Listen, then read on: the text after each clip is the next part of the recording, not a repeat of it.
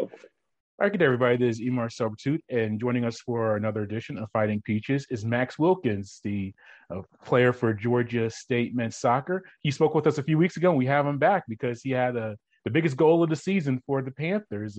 How are you doing, Max, as you spend this Sunday? I'm doing very well. Yeah, it's good to be back. It's good to talk to you, and it's good to be making it to the MAC tournament. Excited for this week and really looking forward to it.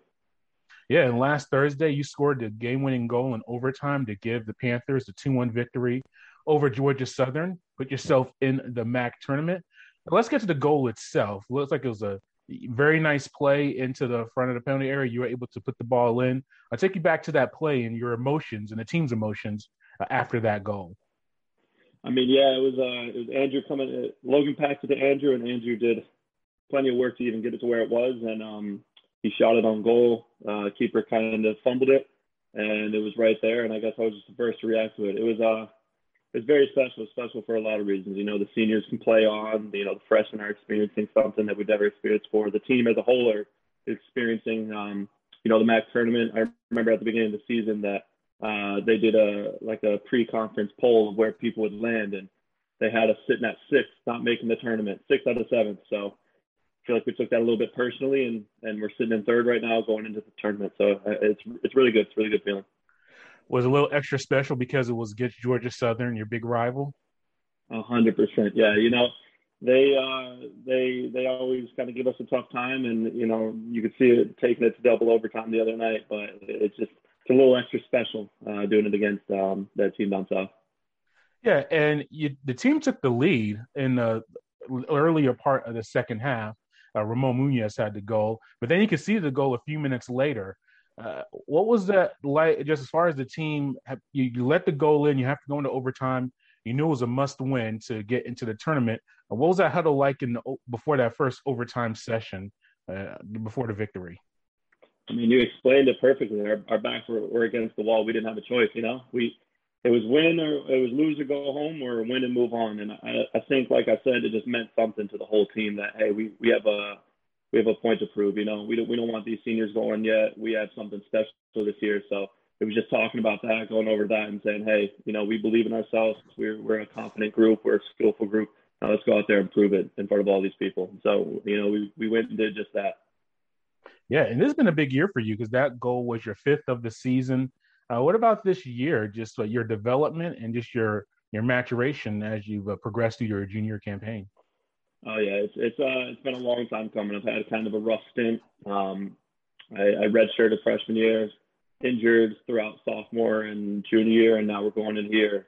And finally, you know, getting healthy and really getting some playing time. So it's just a confidence booster. It's just believing in yourself, and it's kind of just, you know, going out there and proving it to you and everybody else that what you're capable of, and kind of just going out there and, you know, making it not about you, but just about the team as a whole, and going out and just being like, look, we have a job to do, and let's go do it as a group. And I think that's what we're doing this year.